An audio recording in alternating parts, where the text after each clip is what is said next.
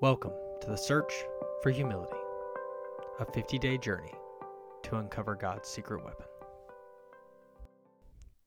Thanks for joining. This is the Season 2 introduction episode.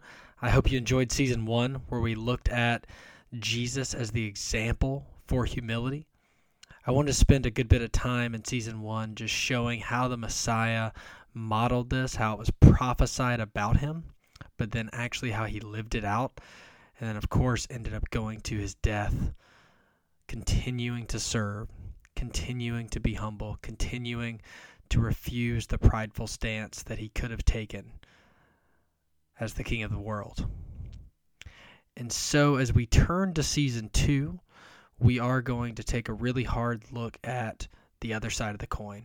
We're going to take a look at pride. We're going to take a look at what the Word of God has to say about it. Of course, the enemy fell, from what we understand, from pride, who he was trying to become more than what God made him to be. And how often do so many of us do that? We're often trying to get outside of ourselves, outside of what's in front of us, and we think we were made for more. We think we know better than God. We think we don't trust him for some reason and can't understand that he has the picture fully in front of him, and we know very, very little.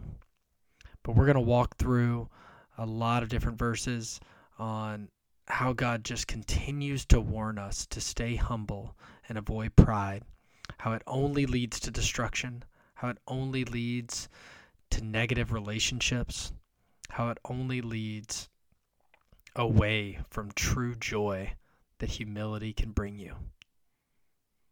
So I thank you for joining me on the Search for Humility. I hope that you will really enjoy Season 2. It may be a little rough.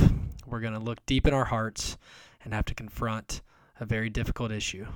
But from Season 1, we know that Jesus modeled it, and Jesus will continue to walk with us as we wrestle with this important topic through these verses coming in Season 2.